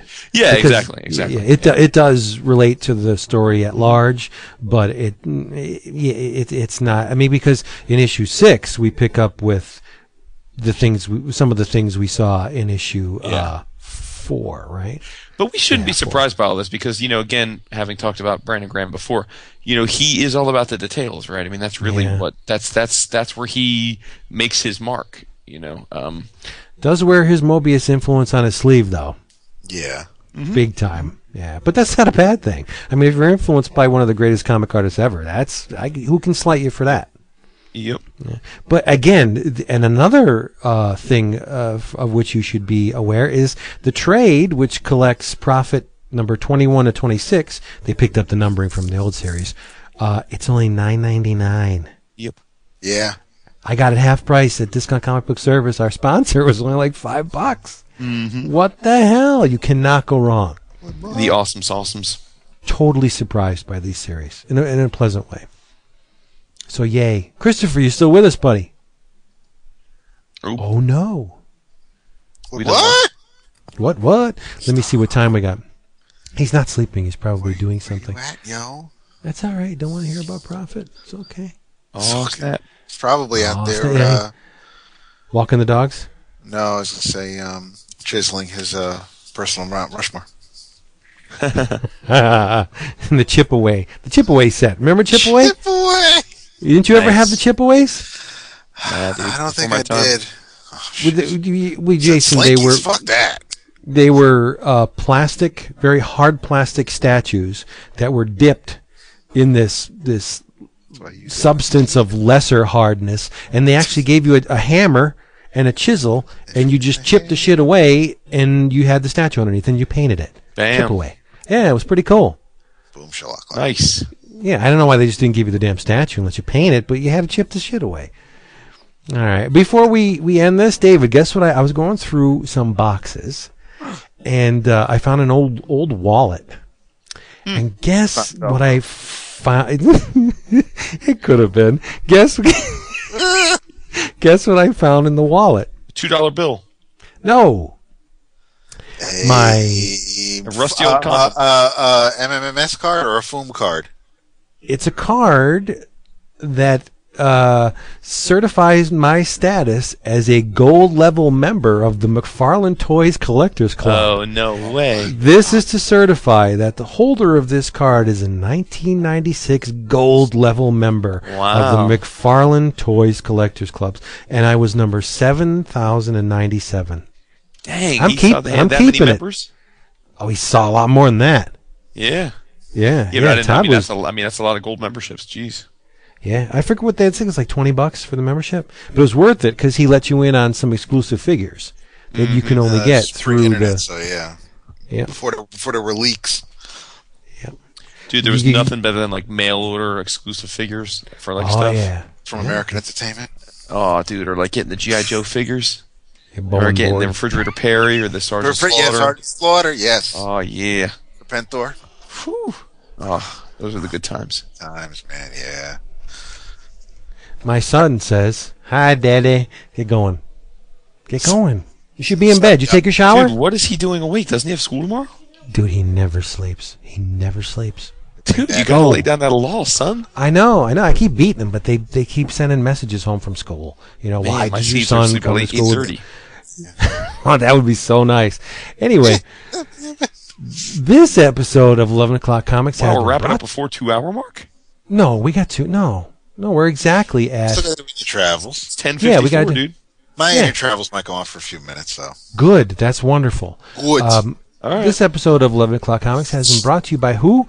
Discount Comic Book Service, DCBService.com, where you can get your favorite books and collectibles at huge Wamba discounts, 35 to 75% off. Remember the code, David? EOC8. EOC8 will net you an extra 8% off your already hugely discounted order, and you can get books like this there. It's a studio mate of Mr. Brandon Graham. James Stokoe is currently working on a Godzilla project called The Half Century War for IDW. I won't give away any of the details, but I will say, what? Can you use my iPad? Yeah, take my iPad. Don't download crap. Go to sleep. Surf for porn, yeah. But I will. Hold on. Go ahead. I'll pick it up after you guys are done. Oh, pick it up. In your travels, I'm going to recommend not a lot of people probably know this character. Jason Aaron is writing an Incredible Hulk arc called "Stay Angry!" ! And it's and I missed the first chapter of this, but I've read 2, 3, 4, and 5, so I'm waiting for the finale. And basically, Bruce Banner is the warped, deranged individual, and the Hulk persona is the one who has to keep it together because Banner has him going on these elaborate scavenger hunts where he has to pick something up while visiting backwater hillbillies of Atlantis, or he's transported to a satellite that is inhabited by grizzly bears, or he's sent to an underground prison where he ends up fighting Ben Grimm and Logan, and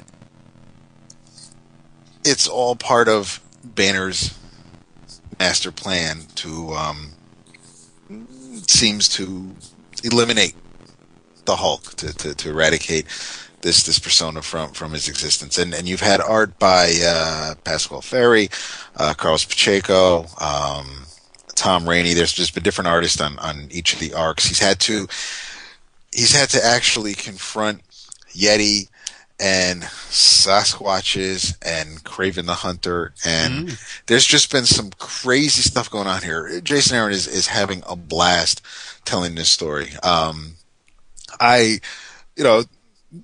For a nit to pick, I'm not a fan of the Hulk is basically bald throughout this entire arc, but you wouldn't know by looking at the covers until the fifth part cover actually shows a bald Hulk, and also only shows Wolverine, so you really don't know that thing as part of the story as well. But it's Aaron, I think, did a really great job of throwing the witty banter between Thing and Wolverine, and I mean they were just. It was almost like they were going to do rock, paper, scissors to see who would take the Hulk down first, and then they see how mad the Hulk is, and they're each pointing at each other going, all right, you got this. And it's just, it's clever.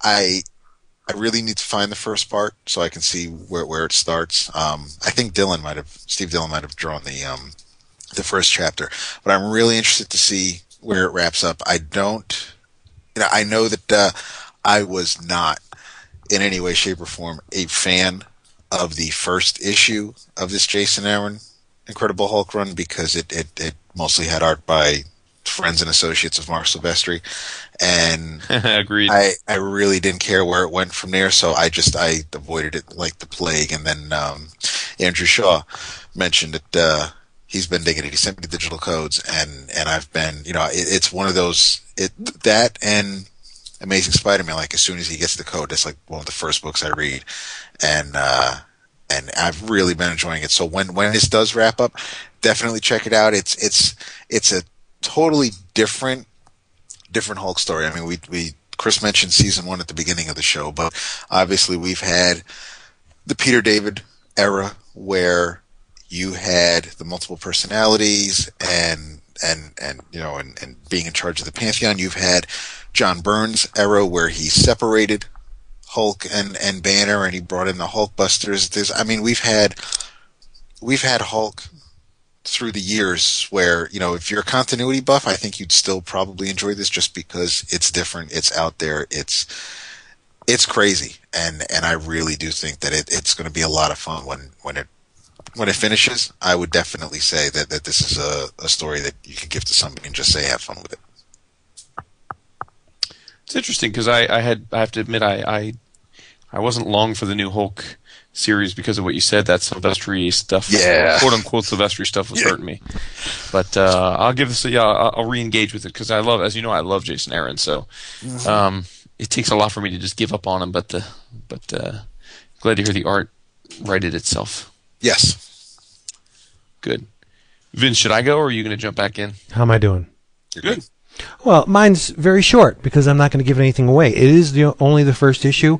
Like I said, from IDW, I can very confidently say it is the most visually electrifying take on the Big G since Art Adams. I have no... agree with that. Yeah. Super deep levels of detail. I mean, intense, excruciatingly delineated detail. If you're a fan, or if you're familiar with Stokoe, you know how intense the man can get. Every scale on Godzilla's body is drawn. Every window of every building, every brick in the wake of his destruction, you can see. It's stupid how detailed this thing is.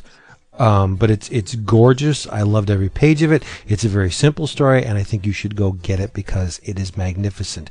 Jay, you know what I wanted to say during the Prophet thing? I was kind of ticked that the trade was not released as a hardcover. That's how good it is. You ain't lying. I would love to have seen that in hardcover form. But Would have been $10. I know, that's okay. Yeah, maybe they'll do an oversized, and I'll buy that shit up too. So yeah, Godzilla, the Half-Century War by James Stokoe, written and drawn by James Stokoe. It's great stuff. Nice. Yep. Nice. Now you go. I'm going to assume we lost Chris permanently. I don't know. It's very strange, but this kind of ties back into a little bit of what we were talking about earlier with the Frank Miller stuff and the crime and noir genre of comics. I think, like many of us, am a big fan of the pairing of Mr. Ed Brubaker and Mr. Sean Phillips. Yes. And have read, very much enjoyed all of their run on Criminal and Incognito. But sitting on my shelves for a long time, and to this point had been unread, were Sleeper. Which I had never read. So I don't know why, it just wasn't on my radar at the time it came out, and so I've had the two trades of the complete work sitting on my shelf. So I grabbed the first volume, which collects the first 12 issues.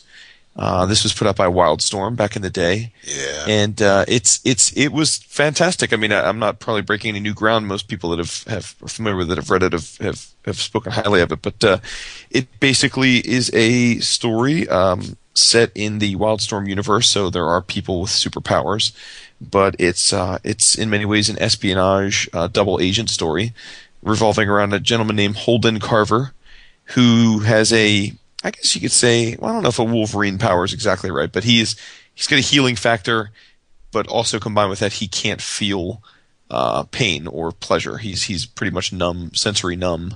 So, he can be shot and he won't feel it, and then he'll heal quickly, and he can take the impact of the damage that's done to him and channel it back, so he can kind of use that. So it's a little bit of like a Sebastian Shaw kind of vibe going on.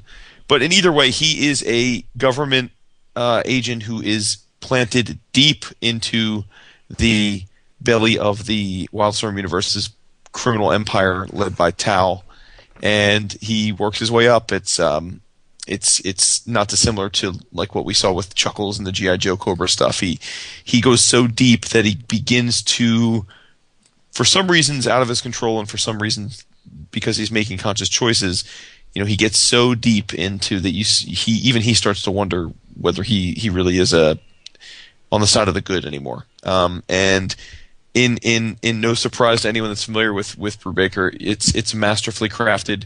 The characters are they're not simply cookie cutters for the sake of it, that each character is richly detailed. There's actually pretty cool way that he works in the origin stories, a lot of the characters, as part of the narrative. And each one is unique and enjoyable, and it was great. I like I said, I've read the first 12 issues now, have the other volume sitting here, and I don't know what took me so long, but this is great stuff, and it's very much. I'd even go so far as to say I think this is a tighter work than Incognito's been so far. Which is not to disparage Incognito. Yeah. And I would say that on the flip side, I think Sean Phillips is very good in this. He's great now. So I think there's a little bit of a trade-off on that front. But to me, this story just, I can find really no flaws in it. It's suspenseful. It's plausible. And it's anyone that liked Criminal or has read and liked Criminal, I can't see how you wouldn't have really enjoyed this too. So, I think Sleeper is the pinnacle of the Brubaker Mountain. I think everything that's else. Not Phillips though. Oh no, I'm sorry. He's a Sleeper. I keep thinking Point Blank for some reason. I'm sorry. Well, Point Blank is right. Jason should read that eventually. Yes, it's if a I can find my lead-in. trade, I'll let him have it. But no, this Sleeper is the tip of the top of Brubaker stuff for me. Everything else just comes after. I can't say you're wrong yet because I haven't. I'm going to definitely read the second trade this week just because I've enjoyed the ride so much so far, and I can see it certainly standing up. I mean, I love Criminal. I think Criminal's fantastic. So it's a high bar, but I can definitely see, these two have something special together, and you can see that it does, predate, their Criminal run. How hot is Miss Misery? Oh yeah, for sure. I'd let her beat the shit out of me any day. No doubt. Put a cigarette out in my forehead. I don't care. Makes you feel better? Do it. Jesus. Whoa. What should people read in their travels, Chris? That's David. They should read Iron Man. No.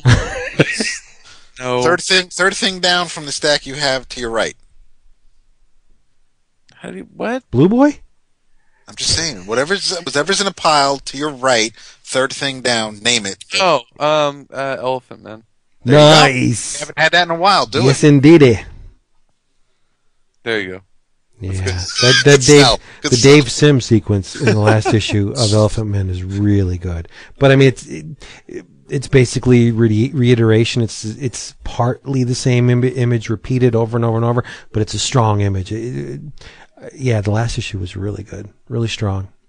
They're all strong, but the last issue was particularly strong because we got Dave Sim in it, and he needs our help. He's another one. Yeah. No, he's another one. He's been chewing. Is he on the mountain? He's been chewing on the nutty weed. Yeah, a little bit. Oh lordy, poor Dave Sim.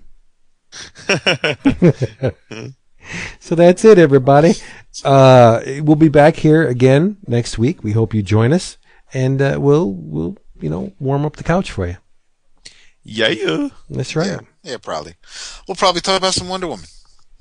Yes, we will. I like that. I think we can all talk about that. So there we go. There's our next. We can all talk about that. And that's one thing that I if you told me a couple years ago, I'll be talking about Wonder Woman one day, I'd be like, really?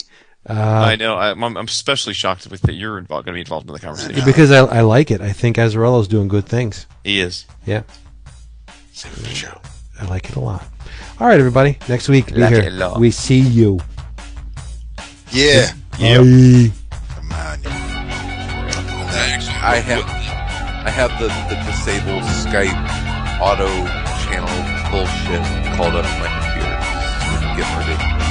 Oh yeah, we gotta edit that shit. You guys can hear me half the time when I'm trying to talk. That's annoying. Gotta edit the computer. All right, everybody. See ya. Bye.